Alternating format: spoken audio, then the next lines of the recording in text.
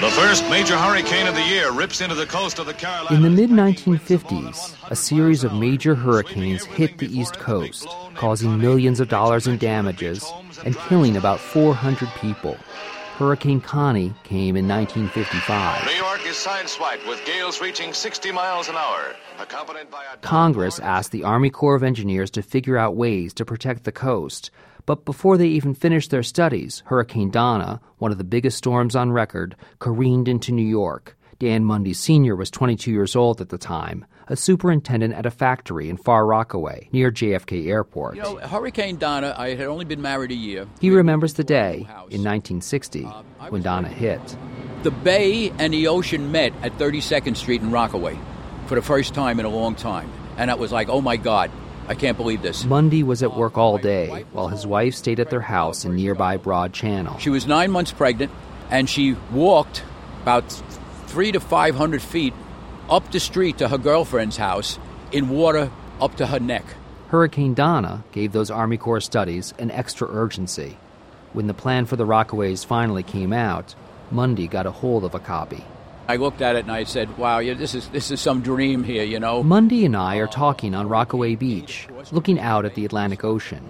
In the plan from the mid-60s, the Army Corps recommended dumping tons of sand here to make the beach higher and broader, and then building a massive seawall along the entire length of the boardwalk. This big seawall, 18 foot above sea level for 8 miles. That wall would rise up a bit above the boardwalk surface, like a solid fence that people could lean on and look out over towards the ocean. Levees and dikes, a hurricane gate across Jamaica Bay. You're going to stop the water from coming in and out.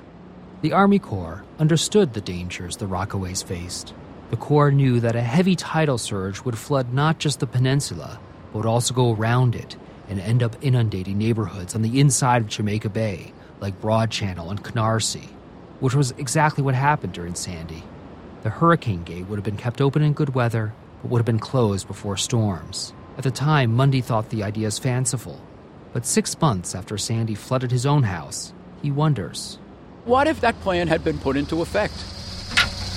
Mundy is standing on the beach, right where the flood wall would have gone, watching city workers put together restrooms and lifeguard stations.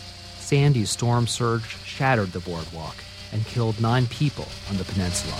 We might not be standing here looking at this 24/7 operation that's going on here, trying to get this beach ready. It wasn't just the Rockaways that the Army Corps saw as vulnerable back then. It made a similar proposal for a seawall on Coney Island's beach.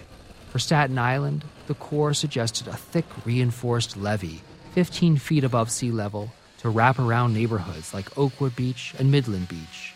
Had these structures been built and functioned as expected, they most likely would have saved lives and millions of dollars in damage from Sandy. Just think of what we're paying here. $60 billion in Sandy? At the time, the Corps estimated the 3 plans would have cost about $100 million. That was big money back then, worth well more than $500 million today, and right as the city was entering its fiscal crisis. What's more, the Rockaways study didn't get released until the mid-60s, several years after Donna.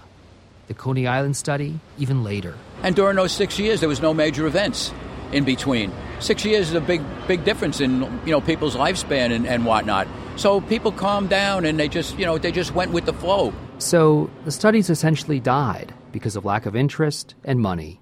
There were plenty of other engineering projects around the country that powerful congressmen wanted to get done instead in their districts. But now, there's lots of money to protect the country's coastline, as much as $4 billion, thanks to the federal Sandy Aid bill Congress passed in January. And the Army Corps is reviewing the plans it developed in the 1960s. Dan Fault is the project manager for a new study for the Rockaways. So yes, we're looking at flood walls and seawalls as possible alternatives. The proposed floodgate at the mouth of Jamaica Bay raised some environmental issues even 50 years ago. How do you keep the water and sea creatures flowing freely in and out of the inlet? Fault says some new technology has been introduced since then. These are gates that they're installing in the Venice Lagoon in Italy. And these probably would not really impact the environment of Jamaica Bay, but at least the ones in Venice, are wildly expensive. Environmentalists are wary of the heavy engineering solutions that the Army Corps proposes. Orrin Pilkey is a professor emeritus at Duke University. Whatever happens, the Corps of Engineers should not be allowed to come up with final plans. The city, the towns must have their input from other scientists, from oceanographers, from geologists. Some levees around New Orleans failed during Hurricane Katrina, and even assuming they hold up, Pilkey argues levees only encourage development in areas that people should be moving away from. Dan Mundy considers himself to be an environmentalist. I am the founder of the Jamaica Bay Eco Watches. He's helped restore Jamaica Bay's salt marsh and understands the power of natural solutions. But he thinks the Army Corps should get a fair hearing. This time, he thinks its plans will go farther than they did 50 years ago. Nobody even talked at that point in time about what to do about the next time. We just put the mops away and people went back to normal. I don't even think people stripped their walls at the time and worried about mold. Mundy's own copy of that 1960s-era study for a seawall, it sat on his shelf for a very long time until Sandy flooded his home and took it off to sea. For WNYC, I'm Matthew Sherman.